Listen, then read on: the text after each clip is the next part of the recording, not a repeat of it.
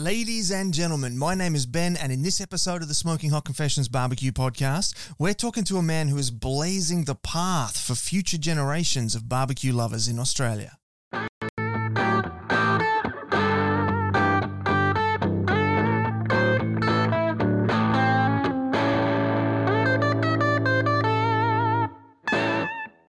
Hey family, I hope you're well wherever you are and you got that thin blue smoke rolling. Today we are in for a treat. We've got Rob Thraves from Smokin Hot and Saucy here. He's a competitor turned vendor turned barbecue joint owner turned promoter. I mean, he's just hitting at this at all angles. So now Rob was last on the show way back in episode 21, and so we got his backstory there. And so today we're going to pick up from that point and we're going to move forwards from there. So that's all the way back in 2018. And so at that point in 2018, Rob had just bought a bus and was doing a big fit out on a bus, and things have been escalating quickly since then, so we're going to have a ton to talk about. Now, before we get into that, I do have a couple of quick announcements I just need to run by you. The first is that I'd like to thank Jagged for coming on board as our podcast partner for this episode. They are smoker manufacturers based out of Western Australia, so if you're in the market for a new smoker or new grill, they do some fantastic work, some custom kitchen fit-outs, incredible gear. I've got one of their smoker ovens in the backyard right now. I'm shooting some videos for them on it, and it is great stuff. So do yourself a favour, check them out. If you're just at the beginning of your journey, head on over to the SmokingHotConfessions.com website, pick up your free copy of our ebook, The Beginner's Guide to Real Barbecue. You're going to find in that book all the information you need to go from zero to hero in low and slow barbecue. It's a really good read, recently awarded by the NBBQA over in the United States, so do check that out. It's completely free. And a big welcome today to people that are joining us for this live podcast recording with Rob. We do these in the Smoking Hot Confessions barbecue community over on Facebook. It's a barbecue group which, surprise, surprise, we just hang out and talk about barbecue. All the other guff is left at the door. So if you're looking for somewhere family friendly to come hang out and just talk about barbecue, we'd love to see you there. If you're catching this later on the replays on YouTube, give us the thumbs up, the subscribes, and hit the notification bell. On Facebook, it's all about the likes, the comments, and the shares, particularly the comments and the shares. They're particularly important. Over on Instagram TV, it's all about the love hearts, the comments, and the follows.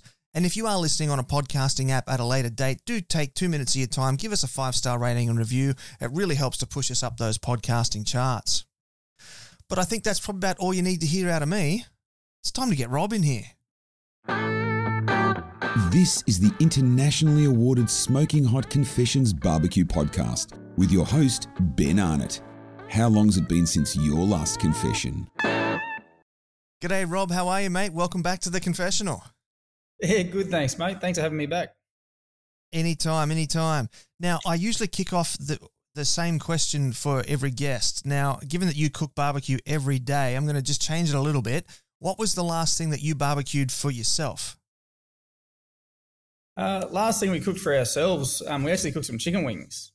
So last Thursday, my daughter turned 11 and she wanted some chicken wings. So we fired up the Weber, got some charcoal running, and then we just sort of indirect heat, cooked some chicken wings with one of our new rubbers on it, and just sauced them up and served them around to the people that came over for the birthday.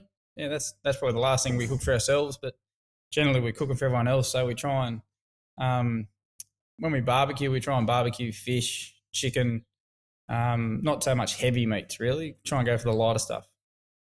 Is that just like a health-conscious choice? Oh, yeah. I guess when you're cooking 50, 60 briskets a week, you sort of don't go try and cook a brisket for yourself every so often. So, probably a bit of a health-conscious choice, and also just for something different. Yeah. Now, you just mentioned fish there as well. That's something I'm quite interested in because I'm here on the Gold Coast here. We've got the fishing trawlers just down the street. Yeah. What are some of your favourite fish dishes to prepare at home? I really like smoked salmon, hot smoked salmon. Whether you brine your salmon, like get a whole piece or fillets, whether you brine it for a couple of days beforehand, whether you make up a nice saltwater brine, salt, sugar, water, some orange zest, some slices of lime, and get that acidity in there as well. Or just pull it out, rub it, throw it in there with a hot smoke, 250 degrees Fahrenheit, and cook it till it's pretty rare, about 120, 125 internal, and just eat it. Yeah, I think salmon's a really, really forgiving fish, as long as you don't go too hot. and cook it too far. And the other one I really like to do is garlic butter oysters. So mix up a bit of garlic, fresh crushed garlic, bit of butter, bit of tarragon in there as well. And then basically just hot charcoal, put your oysters on the grill, whether it's a Weber or in the offset, just run it pretty hot. And then top it as they're cooking along with a little bit of that garlic butter solution, only for a couple of minutes, and then pull them out. And yeah, I devour hundreds of those. They're awesome. Now, one of the things that was really popular when I was over in New Orleans was flame grilled oysters, and they'd top up the oysters to the point of overflowing and then just kind of let that go down onto the flames and then up the outside. Yeah. Do you get as theatrical as that? Oh, yeah, it can. Yeah. Well, to tell you the truth, my kids wouldn't eat oysters if they were just raw. Like every couple of weeks we might get a dozen oysters and have a bit of an entree. But my kids wouldn't touch them. But if I do them this way, I can't get any of them. The kids eat them all. So they're pretty good. And it does have a bit of theatrics, that butter dripping down on the flames, on the charcoal, and you get that little bit of char smell and a bit of flavour. So it's good. Beautiful, man. Love that. So now I was just mentioning in the introduction, so you were last on the show in 2018 and yep. We finished out that episode. The last thing we talked about was you just bought the bus and you were fitting it out. So let's start there. Let's go back to 2018. So you just fitted out the bus. Where yep. are we up to there? So we fitted out the bus in 2018. We got on the road. We sort of went everywhere with it, wherever we could go. Gold Coast. Did a barbecue fest at the Gold Coast, Coffs Harbour, Woolgoolga. Did a Port Macquarie, up and down the East Coast, all the way down to Wollongong. Went to Melbourne. And we probably didn't do, we were pretty gung-ho about what we did. So we bought an old bus. We stuck a lot of equipment in it, which is heavy. We stuck a 800-kilo offset smoker in the back. And then we went driving up and down the East Coast of Australia and out to Mudgee and all sorts of places. Canberra, you name it, we went it. And if there was a festival on every weekend, it was on the road. And then we just started breaking down all the time. And so we ended up spending a lot of money on trying to get the bus up and running mechanically. And we decided, well, let's just lease a block of land and park the bus on it. And so basically we probably spent 9 months travelling with the bus. And then it was broken down for about 2.5 months, 3 months, whilst we were trying to find a block of land to go onto. And when you're just starting out, you need to be operational every weekend to be able to make money. And so it was a bit of a tough time, but we also had the backup of a couple of mobile setups with a couple of trailers and stuff that we could go and do the events that we had already planned. Albeit the bus was that was our flagship thing that we wanted. So we found a block of land in Islington, Newcastle, and we leased that block of land.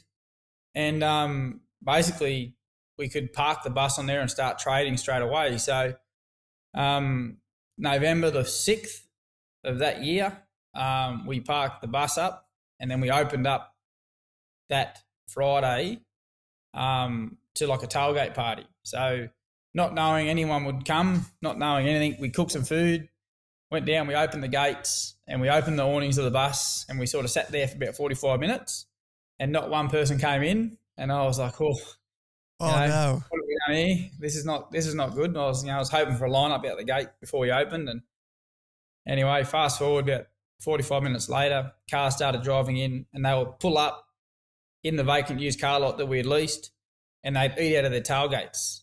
And it sort of became a tailgate location where people would tailgate party at the lot, eating barbecue. And then we decided, well, we probably need to get some tables. So we bought a whole heap of well-made sort of picnic tables. They're still there today. And then we had sit-down seating. We put in the DA with the council to extend our trading hours because we're operating for the first little bit under the exemption clauses that you have in New South Wales, which basically means you can operate from 7 till 7 Monday to Friday without any council approval. Oh, wow. On private land. So we extended the hours and trade on the weekends. We've grown it so much that we've outgrown the lot. Obviously, 2020 and 2021 with the lockdowns and restrictions, we've had to make massive changes down there. We had big plans in 2020 that we've just paused in Newcastle. And basically, hopefully, the back end of 2021, some of those can come to fruition, and we can hit the ground running in 2022. Yeah. So what were some of the big plans there for Newcastle, or are you not able to reveal them just yet? Oh, no. We basically want to make it more of a permanent location. So the bus will get semi-retired, and we've got a full commercial kitchen, which is a barbecue setup kitchen. So it's set up for just cooking barbecue. Will be dropped in its place. So it's 2 40-foot shipping containers, fully fitted out to standard, which will basically drop in behind it. And then we're going to have a full container-style roof go between 2 20-foot containers. One houses our 1,000-gallon offset Big Tex, which came from America. And the other one will be just a merchandise-style setup with glass doors, so you can come and get all your barbecue rubs, sauces, all your cold meats and raw cuts to cook proteins will all be available for people in store to come pick up. So it'll be a one-stop shop for barbecue paraphernalia and also get Texas barbecue as well. Man, that sounds incredible, and it sounds like you're like you're modelling it off a lot of the roadside barbecue joints in Texas, which are always the best ones to stop at.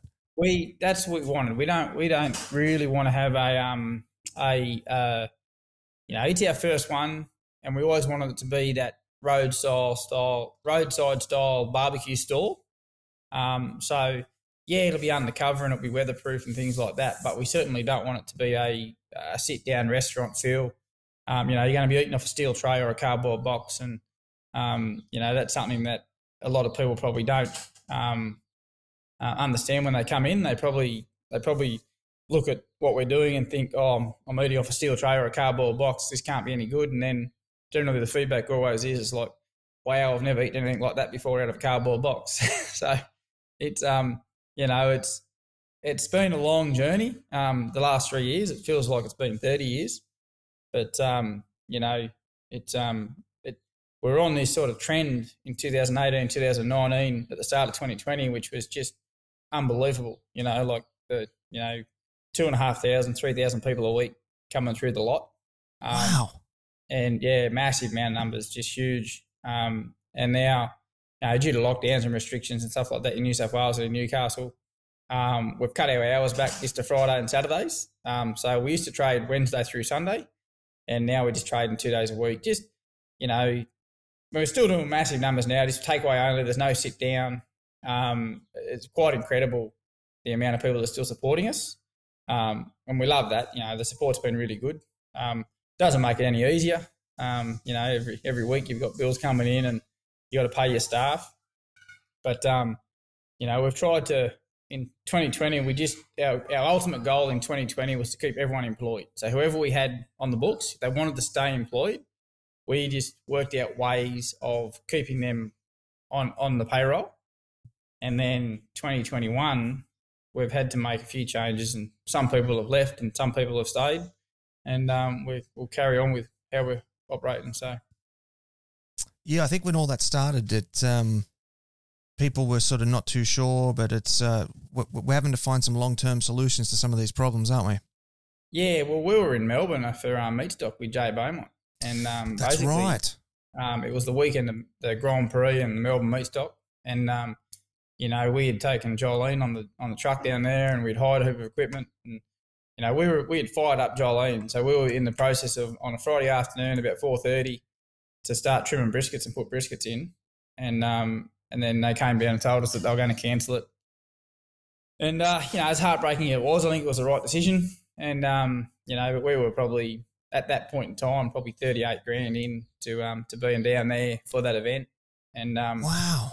And then it sort of snowballed trying to get home. We come back on Monday morning to pack up, and after drinking ourselves and eating ourselves around Melbourne for the weekend, come back to a flat tyre, and then the guy changing the tyre ruined the wheel studs on the front of the truck, and there's just it was about a 3-day journey to getting home after it. So a lot of time to sit in the truck with my mate Dion Allen and just discussing about how we're gonna come out of this situation we'd found ourselves in and how we're going to operate.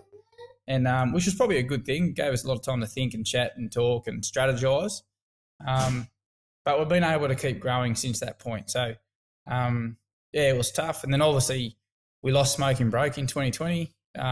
Couldn't hold it due to what was going on. So, that's our flagship event every year.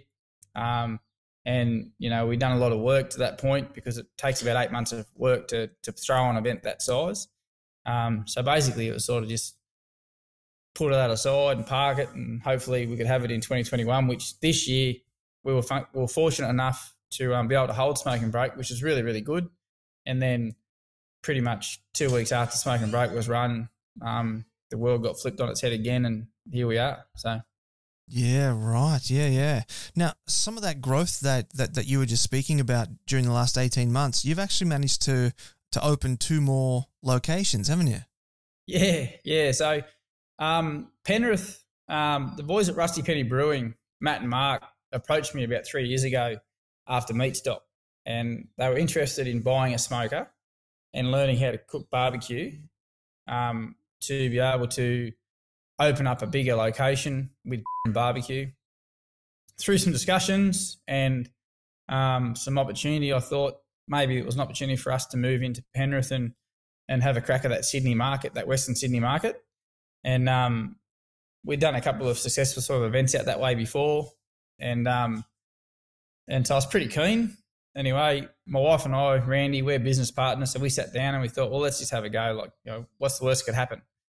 So we announced we were going down there, and we started we found the location. We've done the DA with the boys and submitted all that sort of stuff. And then obviously everything's just been delayed due to the last, as you know, the world's been put on hold somewhat. And then due to the delaying, we've started operating at the smaller brewery out of our trailer on Fridays and Saturdays. And that was really, really good. The support was phenomenal. People love the food, love what we're trying to do, and could see the growth of where we're going to go. And as I said before, Ben, I had a meeting yesterday where at the new location, the concrete slabs are going to be cut to put all the plumbing draining in. And so within about another week and a half, 2 weeks, we'll actually start erecting walls for the kitchen, and with an opening date at the back end of the year. So Texas Barbecue, or Smokin Hot and Saucy Texas Barbecue, will be coming to Penrith with a full fitted out commercial barbecue kitchen by the end of the year. So, and paired with some really cracking beers from the guys at Rusty Penny Brewing. Mate, that's really exciting. Well done on that. Yeah. So pretty keen to get down there. It's it's certainly different to the Newcastle market a little bit. Where we're located in Penrith, we're sort of fairly isolated from the other food areas. So, it's going to be a destination place. Whereas in Newcastle, we're just around the corner from Beaumont Street. And I think at the last count on Beaumont Street, there was 75 restaurants and cafes. So it's not like not like you got no competition. It's all there.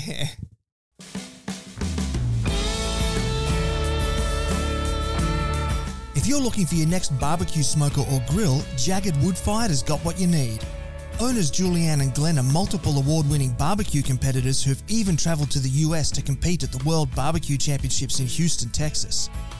Based out of Perth and shipping nationwide, Jagged is one of the largest pit builders in the country and has an ever-growing lineup of meat cooking machinery. Not only do they have their now famous smoker ovens, their incredibly efficient gravity-fed cabinets are proving extremely popular in commercial settings, and they also make some of the most stylish asado grills you're ever going to see. Jagged is also well known for amazingly detailed custom work ranging from backyard designs all the way to installations in commercial kitchens. Proudly Australian designed, owned and manufactured, you can find out more at jaggedwoodfired.com.au. Spelled Jagrd. Once again, head to jaggedwoodfired.com.au, spelled Jagrd, to learn more.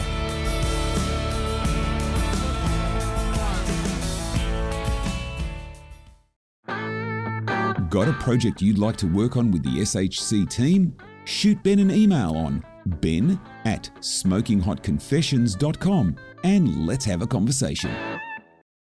So, Rob, you're not only running food trucks, food trailers, you've got the lot in Newcastle, the lot in Broke, the lot in Penrith, you've got 2 restaurants on the go, you're building pits for yourself and other people. You're also now an event promoter as well. You've got, we briefly mentioned some of them before, you've got the Smokin Broke and Meat in Mudgee. Tell us the story about how you started or even why you decided to add that to the plate of what you're doing. Well, Smokin Broke was first. We've got a massive park in Broke that sort of sits adjacent to all the housing and the residential area, and it backs onto the Wallamai Brook, which runs through town. And it's Crown land that's owned by the people, so it's owned by us as residents, but it's managed by the government. And it was basically a gift to the people. So it's free camping there for 3 nights for anybody who wants to come through Broke and stay. You get to camp there. There's a couple of toilets. There's no showers or anything, but it's just a couple of toilets for the amenities. The park's quite large, and we bought our house here in Broke in 2009, 2008, and we'd never lived here before. And when I started the business, or when Randy and I started the business in 2016, we relocated back to Broke to live here, and we were driving past the park, and at that time, we'd been doing a comp in Texas for a while called the Half Moon Cook-Off, which is in China, Texas. So if you ever had China, that's where the brewery is, in China, Texas. And they do a competition on the July 4th long weekend. And, they have 125 cook teams. This is a massive event, and it's held in their local park. And basically, we thought we could do something very similar to that cook-off in our local park, So we did. We called it Smokin Broke. The first year, we expected about 1,000 people to come. I think we had about 4,000 people come the first year. And then, wow. We just undercatered and, had no idea what we were doing. So we just had no real thoughts or concept of the amount of people that would come through. The very next year, we ran it again. We had a bigger footprint. About 9,000 people came. We had more teams, more prize money, more food. The event was fantastic. Obviously, we missed a year in 2020 due to the lockdowns. And this year, we had to limit the amount of people this year due to some of the lockdown restrictions and things. But certainly, we maxed out what we could have. So we'll still hit about that 9,000 people over the weekend mark. And the idea being now that the local council, Singleton Council's on board. They've been a partner for the last 3 years or last 3 events, and they're booked in for another 3 years now. I want to be involved again. So we're trying to grow it to a point of nearly close to sort of 10,000 people a day size event. So make it the marquee event of the Singleton calendar. It's on the June long weekend. It's perfect because you can have fun Friday and Saturday and recover and drive home Monday afternoon and not miss any work. Most of the teams stick around Sunday night and have that after competition function or after competition drinks, which you don't get at most comps that finish on a Saturday or a Sunday and have to drive home to get back to work. We have teams from we would have had teams from Victoria this year, but they couldn't come. We had teams from Queensland. We had teams from South Australia. So we had teams from all over come across. And it's a really, really good event. It's a real family-friendly event, live music, craft beer, plenty to see and do. And we've got some really, really big things planned for 2022 to grow that again. So it's certainly it's a brainchild of ours, but it's mainly my wife that does all the work. Like I just say what I want to do, and then she sort of says, "Oh yeah, we can do that or we can't." So it's, she's the one that does all the hard work, mate. I just sit on the microphone and look pretty. Fair enough. So you're the dreamer, she's the schemer. Yeah, that's pretty much. Yeah, she finds all the money to make it happen, and it's not a committee. We get some sponsorships, which is really good. The supporters that we have had have been fantastic, but generally it's basically funded. 90% of it's funded by us. It's a lot of money to outlay because there's nothing there. There's no power. There's no water. There's no fencing. It's all got to be bought in. And then to top it off, the whole concept of the event, I think it's one of the only events where the patrons can taste the competitors' food. So what makes us fairly unique, we've got a pretty good council that likes to work with us. I put masks on the line with my insurance and our food safety supervisor certification, and basically we set it up so the teams can give away their food for a token. Now that token's purchased for $2, and the proceeds of all the tokens and all the tastings go to the local school. So this year we raised about $9,800 for the school. Wow. There's a school of 60 kids in Broke. And so I think in 2019 we raised 7,318. This year we raised 9,800. And then hopefully we can get to about 12 grand in 2022. Just to give them some influx of cash, they can do whatever they want with it. If they buy the kids all an iPad or laptops or get some technology for the school that they don't have compared to some of the bigger schools. And then what we do there also is we don't just expect the teams to supply their own meat. We have a cool room full of meat that they can come and take meat out of for nothing and take away and cook. And so, they can show their own techniques, their own sauces, own rubs, whatever they want to do. We supply it with steak, chicken wings, you name it, rump cap, bloody pork necks, whatever we can get in the weeks leading up to it. We just stock a cool room full of it and they just go to town. Right. And is that the food that they give out to the public, or is that the food for the actual competition itself? Like, do you supply the competition meats? No, that's just food for the public. So the competition food, they supply their own food for their own competition, but we do encourage them, whatever's left over doesn't go in the box for the public to try. But this is just add-ons because we figured if you have 100 teams aren't going to probably be able to feed 7,000 people. But if we supplied them with some extra meat, say a couple hundred chicken wings, each punter could get a chicken wing for their token as well. So it sort of just boosts up that competition food. Yeah, that's incredible. Yeah. So all of the teams then they're riding on your food license. Yeah. It's wow. Yeah. So site inspections are going to be really strict at your competition then. Oh, well, so the ABA has always been pretty good with their site inspections and make sure they do that, but the council will actually go around to all the participating teams and do a council inspection as well. So basically they're looking for sanitizer, hand washing, marquees on, flooring on the marquees, 3-side walls, that sort of thing. So just to tick off the compliance with a temporary food store.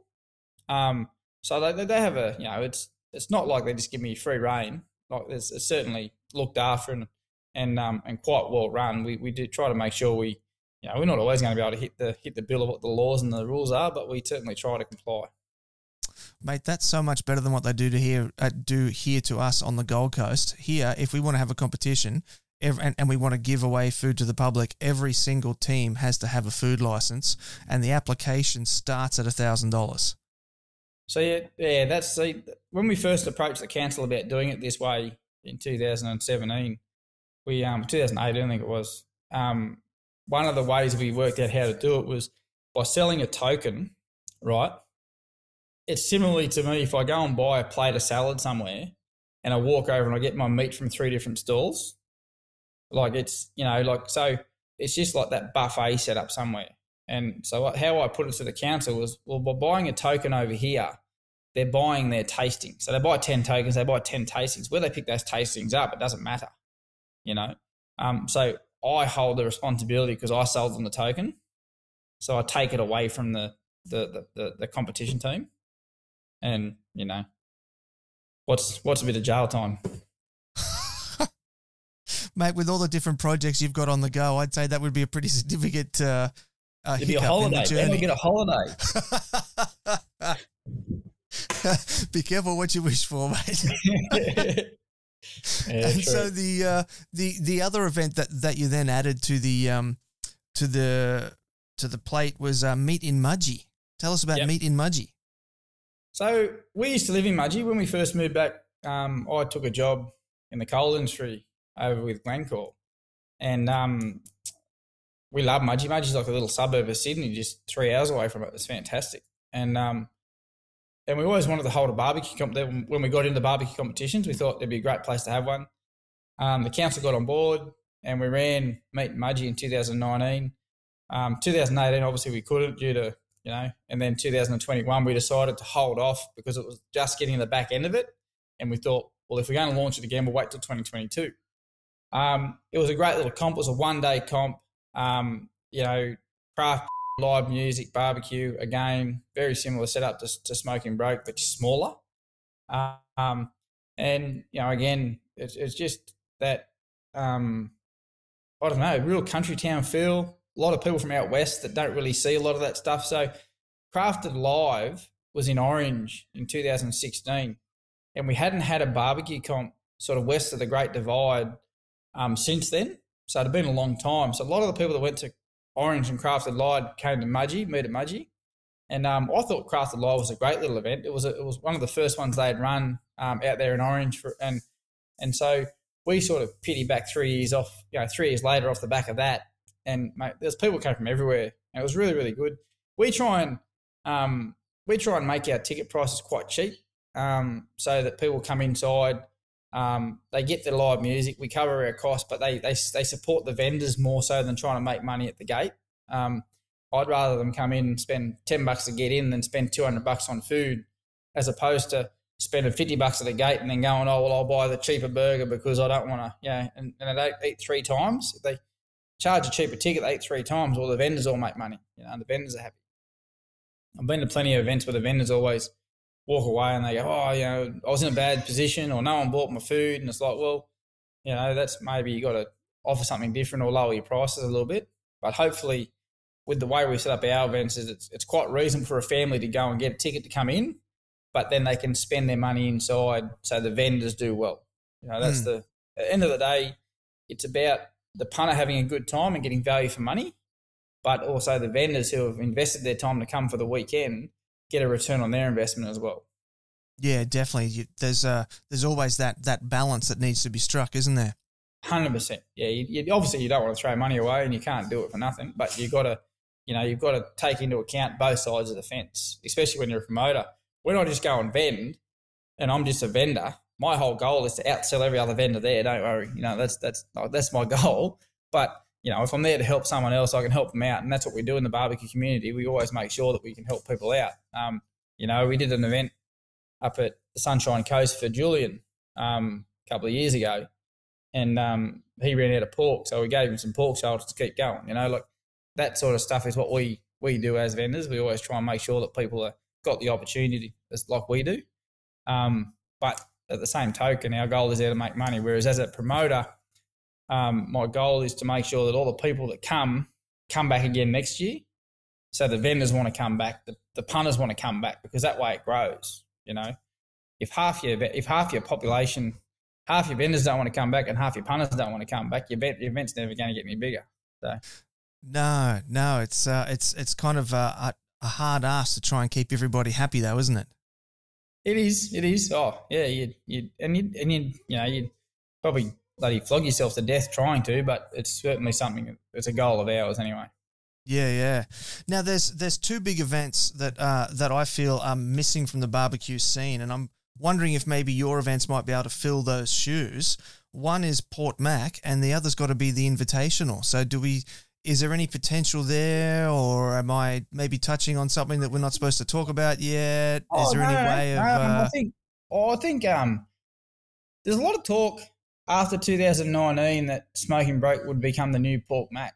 And, I fielded a lot of phone calls and a lot of information from teams about how we could make that happen.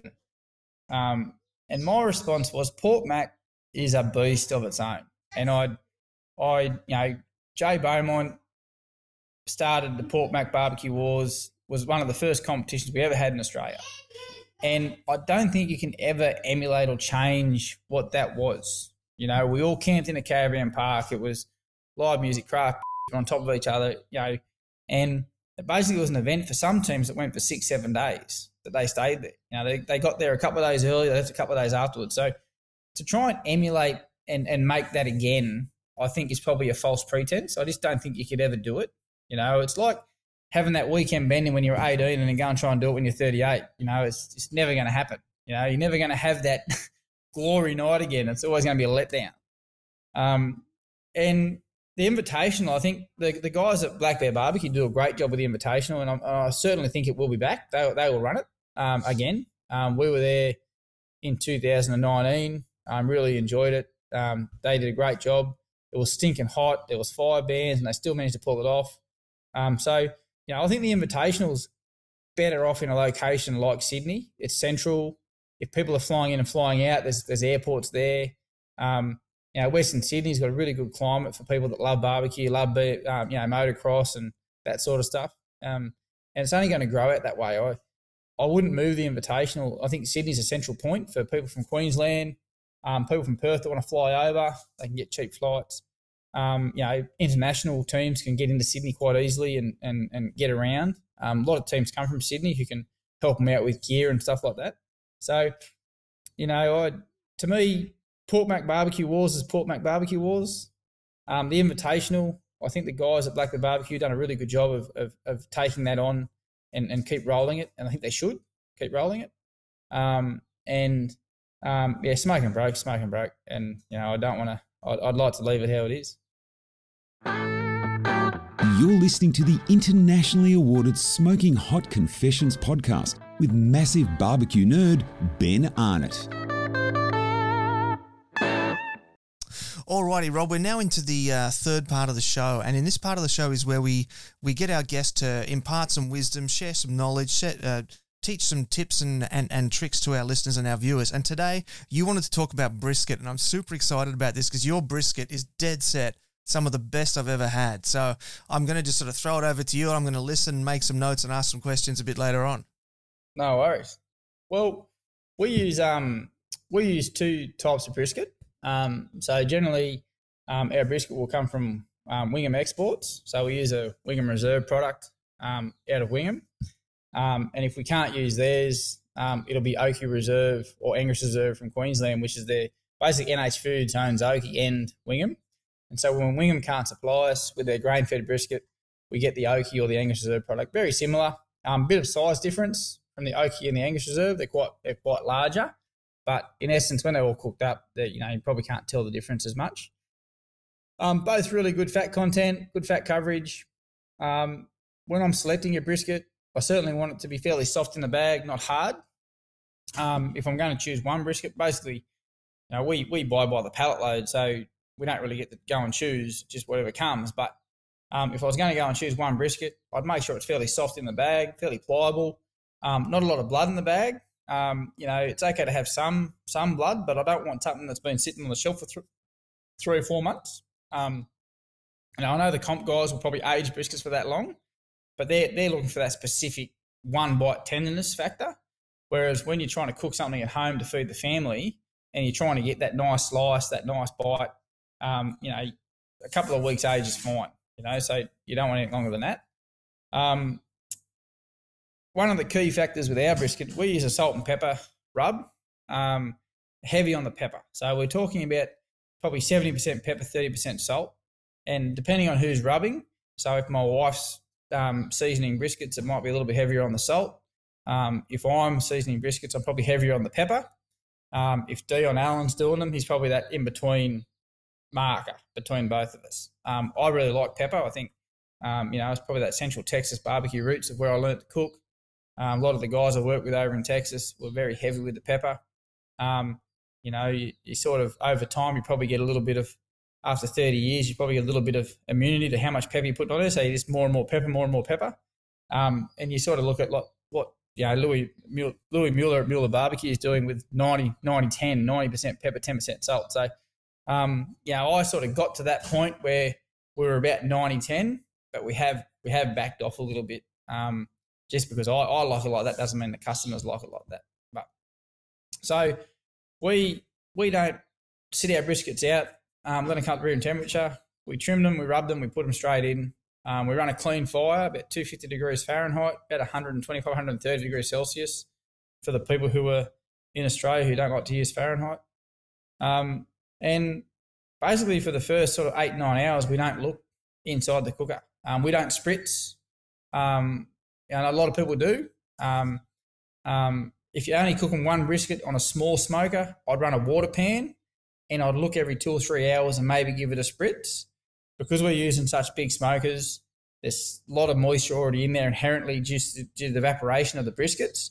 We don't tend to feel the need to spritz, and we tend to feel that sometimes it washes off your rub when you do it. And it's pretty hard to spritz 60 briskets evenly and, without losing too much temperature. So we tend to just leave the door shut, and after about sort of that 6-7 hour mark, we'll open up the doors and start having a look and see what's happening. But certainly run a clean fire, and we're looking at the exhaust more than we're looking at a temperature gauge. So out of our stacks, we basically want to look like the smoker's not running. So that's what we're looking for, okay? We don't want to see any white puffy smoke or any black smoke. We want to see just clear haze coming out through the stacks as though there's not even a fire lit in the firebox. And I think that way you get that nice clean smoke flavour across your meat. You really get it complements what you're doing. So not only are you seasoning the meat with salt and pepper or whatever rub you're going to use, but you're also going to be seasoning the meat with whatever smoke you put across that protein. So the cleaner the fire you run, the smoke will still adhere to and you still get a smoke ring, but that'll be the chemical reaction as opposed to trying to bash it with too much dirty smoke. Righto? We wrap in foil. We do the Texas crutch. We wrap probably about an hour after the brisket gets through the stall. So I know the Texas crutch is developed to push briskets through the stall, so to get them from that 155, 160 mark up to the finished temperature and to make it go faster. We, on essence, are basically wrapping post that point to help tenderise our briskets and break them down, break down those proteins and break down that collagen, those fats and those sinews that won't break down at lower temperatures. And so we tend to wrap about that 170, 175 Fahrenheit mark. And a tell for me when I wrap is that the fat's really softened up. So with my finger, I'll push on the fat all over the brisket. And if it starts to, the crust breaks away and the fat's translucent underneath and it's soft, now it's time for me to wrap that brisket. I've set the bark, the seasoning's melted into the fat, and then I'm happy with the colour. I'll wrap it in foil, put it back in the smoker, and then probably over 2 or 3 hours later is when we'll start probe for tenderness. And we're not looking for temperature. We're just looking to make sure that through the foil, we don't open the foil, but through the foil, there's like nothing behind the foil. So we use a javelin probe. We poke through the foil in 4 or 5 different places. Any resistance at all past the foil, they just stay on. The other tell we've got, if you pick them up in a bag with your hands and they sort of really jelly-like inside the bag, you sort of got, if you picked up one hand, you think it's going to fall apart. So pick it up with 2 hands, jelly-like, you're pretty much done. It's a good tell. But certainly probe tenderness, anywhere from sort of that 205 to 215 Fahrenheit, we're talking about that 97 to 98 degrees and even above 100 degrees Celsius sometimes for some briskets. And each brisket will be different. So, as I said, we don't cook for time. Generally, on average, our briskets from start to finish, by the time they go on the smoker to the time they come out, would be anywhere from 15 to 16 hours. And then the biggest key for consistency for us, and what I try and teach when we do master classes and stuff, is when I take a brisket out of a smoker, I open the foil up at either end. We've got the technique we use to wrap, we crimp the ends. So I don't unwrap the whole brisket. I just uncrimp the ends to let it vent. And it'll probably sit out on a bench for 3 or 4 hours. Okay, and vent. All right? Just vent. And we want to stop the cooking process. We want it to cool down to about 145, 150 degrees Fahrenheit over that period of time. And we want it to cool down slowly. If it cools down slowly, as it's cooling down, all that algae and all that moisture that's sitting in the bottom of the foil starts to suck back up into the brisket. Rightio? If we only vent it for an hour, then seal it up and put it in a cooker, it's going to be too hot for too long to any of that juice to suck back into the brisket. And the perfect eating temperature for me is about that 150, 155 degrees Fahrenheit. So if anything, before we're about to serve, we'll throw them back in the smoker or in an electric warmer and let them hover about that 150 degrees Fahrenheit. And but we try and serve them fast enough so they don't have to worry about it by that stage. But after that 4 or 5 hours, crimp the foil back up into an esky or a Cambro, in your oven at a low temperature, that 60 degrees Celsius, low temperature, and certainly look at giving it a couple of hours of rest in there as well. So vent it for a couple of hours, then rest it for a couple of hours. So in essence, our briskets are probably 20 hours, 25, 22, 23 hours from cooking to eating. Wow.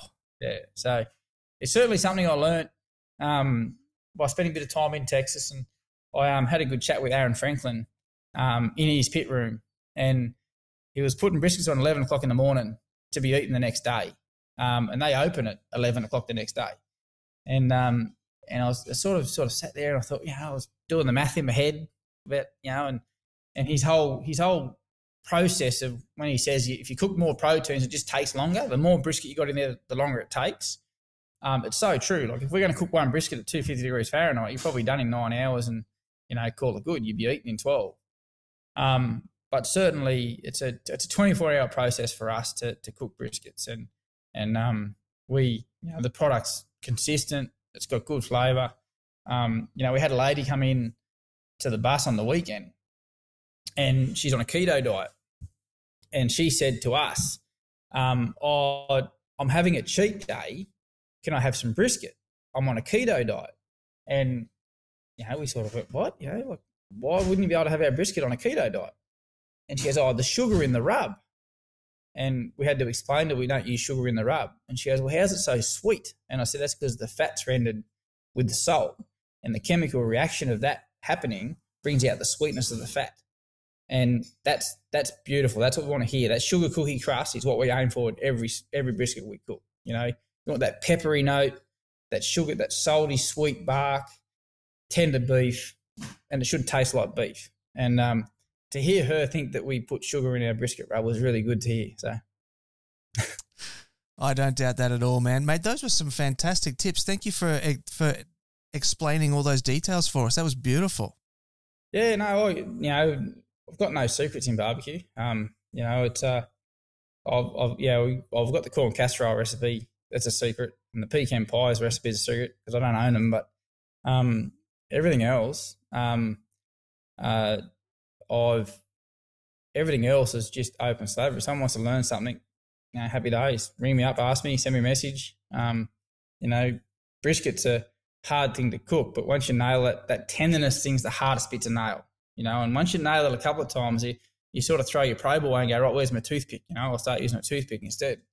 Because if you're cooking to temperature, each brisket's going to be different. You might get a brisket that's got a lot of fat in it. It's finished at 195 degrees Fahrenheit. You might have one that's a bit leaner, needs to push a bit further, that might need a little bit of beef stock added to it when you wrap it. So each brisket, each piece of meat's different. Each cow lays differently, eats differently, walks differently. And, it's one of the reasons I like to use Wingham Exports and Grant Coleman runs Oki up there in Queensland now.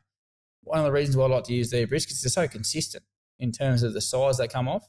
I did a competition down, the Angus competition down in Wodonga there a couple of years ago. Yeah, and I remember talking to one of the guys who runs the feedlot that supplies the cattle to the Oki abattoir, and he said it's like they're little lemmings. The stuff that comes out of the feedlot, you couldn't tell them apart. They're running up that race to get on the truck or to get on the train, and they're like lemmings. The size, the weight, everything about them is just so consistent. And I love to hear that, because you just know when you get a box of their briskets that you're going to get 3 briskets pretty much the same size, and that makes cook times easier. It makes trimming easier. It's really good. That's fantastic, man. That sounds so good. All right, we've just got a couple of questions here that I'm going to put to you. Over on Facebook, Rod Ribney Harvey wants to know, what's your best advice for someone wanting to get into pop-ups? Oh, what's my best advice? If you're going to do pop-ups, when I first started, I had these ideas of having a menu that was going to have bloody, this, that, and the other, and it was going to have, each dish was going to have its own, different flavoured coleslaw, and it was going to have its different sauce, and, if you had 10 items on there, each thing was going to have a unique element. And I soon learnt that if I was going to get into pop-ups and be successful, everything had to be repeatable, and I had to be able to use it on a couple of different items. So I had a good mate that was a head chef, Tim Michaels, he's in Queensland now in Brisbane. runs a good little brasserie up there now, Kent Road Bistro. But he told me, he said, try and make sure every element can be used at least 3 or 4 times across your menu. Okay, so instead of carrying, a salad for this sandwich and coleslaw for this sandwich, just use coleslaw or salad, and use it on every sandwich. And don't carry 3 different bread rolls and 6 different sauces. Just nail it down to have 3 sauces, 1 slaw, one side, 1 type of pickles, and limit the amount of ingredients you have, because it does 2 things. It lowers your input costs and it lowers the choices the punter has when they get to the counter, because it's all about turnover. You don't want them there going, I'll have this and I'll have that, but take that off. You just want them to go, I'll have a brisket sandwich and a pork sandwich. So when we go to pop-ups, when we write our menu out, we just write pork sandwich or brisket sandwich. We don't even tell them what's on it. That's fantastic advice there, yeah. And I guess it'd increase your buying power on those singular ingredients too. If you're buying more of just one thing, then you're going to get it for cheaper. 100%, mate. Yep. Beautiful. All right, we've got one more question here.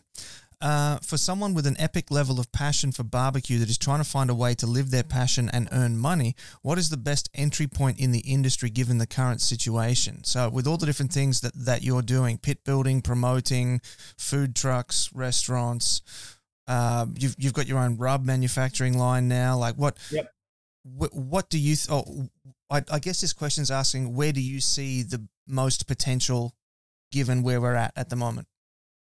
Oh, that's a really tough question. That's a good one. To get in, having passion's good. You got to have a good work ethic. Like, it's hard work. This is the hardest job I've ever had. It's the best job I've ever had. But there's been times where you sit there and go, why the hell am I doing this? Like, it's, you go to a festival, the weather looks great, then all of a sudden a storm rolls through.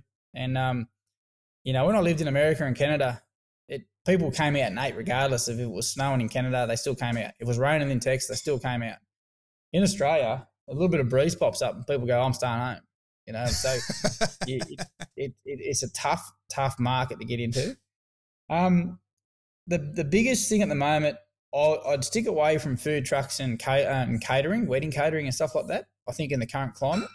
I'd probably hone my skills and nail a menu, start getting set up with not a lot of financial input at the moment, aiming to get back into the market for events when they come back solidly in 2022. I think that would be the biggest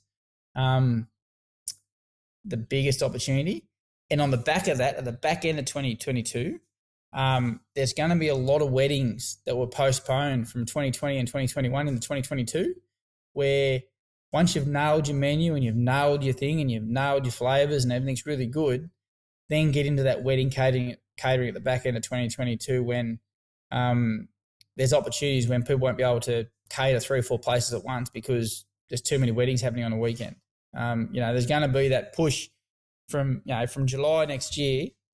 Everyone that's had a wedding cancelled is going to try and get married, and there's not going to be enough people to be able to cater them. So I would spend the first part of 2022 just nailing your menu and nailing your systems, and then the back end of 2022 look into that catering options. But I wouldn't be investing money in food trucks and stuff like that. I just don't know if that input cost is going to be too high to recoup any money. If you could do it out of a marquee setup on a cheaper, out of a catering trailer from one of the manufacturers, there's plenty of people out there building smoking trailers which come with sinks and awnings and stuff like that. Certainly try and limit your input costs, because you just don't know what the next 3 or 4 years holds with these lockdowns and restrictions and coming in and out. And as soon as we open our borders, we just don't know what's going to happen. So, yeah, it's definitely some wise words of wisdom there. All right, so that's probably a good point now for us to start wrapping up the show. So I'm going to throw the studio over to you now. Give some shout-outs, give some thanks, give some praise to people who've helped you out along the way, and tell everybody where they can track you down on the internet. First, mostly is my wife, Randy. I wouldn't be doing what I do without her support, and certainly her saying, yes, we can do this. I left a pretty good job to chase a dream, and she'd gone on board and it's become her dream too. So her and I, we started this with a goal, and we're nowhere near reached our goal yet, but we certainly are going to keep trying. You know, there's so many to mention. It's probably hard to sit here and say, you know, all of them, but the Australian barbecue community is strong, and we just need to all stick together and try and grow it in a positive manner and not focus on the negative stuff so much, I think. Couldn't agree more, mate. Couldn't agree more. Look, thanks for taking time out to come talk to me here in the confessional. I know you're a busy guy. We've just talked about how you've always got at least 12 jobs on at the same time. So, mate, thank you for your time and have a good rest of your day. No, thanks, Ben. Thanks for having me, and cheers, everyone. Hope you enjoyed it. And got any questions, hit me up on a direct message or on Facebook, and I'm happy to answer anything. And there you have it, family. That was Rob from Smokin Hot and Saucy. I am not exaggerating. That guy is everywhere at once on the barbecue scene. So far, we've talked today about his food trucks, his food trailers. He's got 3 different barbecue joints on the go. He's building 2 new restaurants. He builds smokers. He's an event promoter, and he does it all with his wife as a husband and wife partnership. So we're going to have to get Randy on the show one day, and we're going to have to find out the real story behind Smokin Hot and Saucy, I think. I could just see Rob chuckling in the green room there. All right, so before I let you go today, just to remind you of the announcements from the top, huge thanks to Jagged for coming on board as our podcast partner for this afternoon. I've got one of their smokers in the backyard at the moment doing a series of videos for them, and it is beautiful. I absolutely love it to bits. So check them out if you are looking for a new smoker. We do have our free ebook available for you over on the website, The Beginner's Guide to Real Barbecue. So if you're just getting into it, if you're just starting out, go check that out. Grab it off the website. It's completely free and it's a really good read. And a big thanks to everybody who's joined us in the Smoking Hot Confessions barbecue community on Facebook. Not only do we record these live podcasts there, we also just hang out and talk about barbecue and all the other guff is left at the door. So if you're looking for a family-friendly barbecue group to come out and have a good time, and as Rob said, do it in a positive and constructive way, come join us in that group. We'd love to have you there. And of course, if you're watching on the socials later on, do the things for us, the likes, the shares, the comments. Head on over to Smokin Hot and Saucy's profiles, check them out, give them a follow as well. And let's share the barbecue love. But that's about all we got time for. So until next time, take care of each other and keep on queuing. Thanks for listening to the Smoking Hot Confessions podcast. Head on over to smokinghotconfessions.com for recipes, tips, and Ben's own confessions.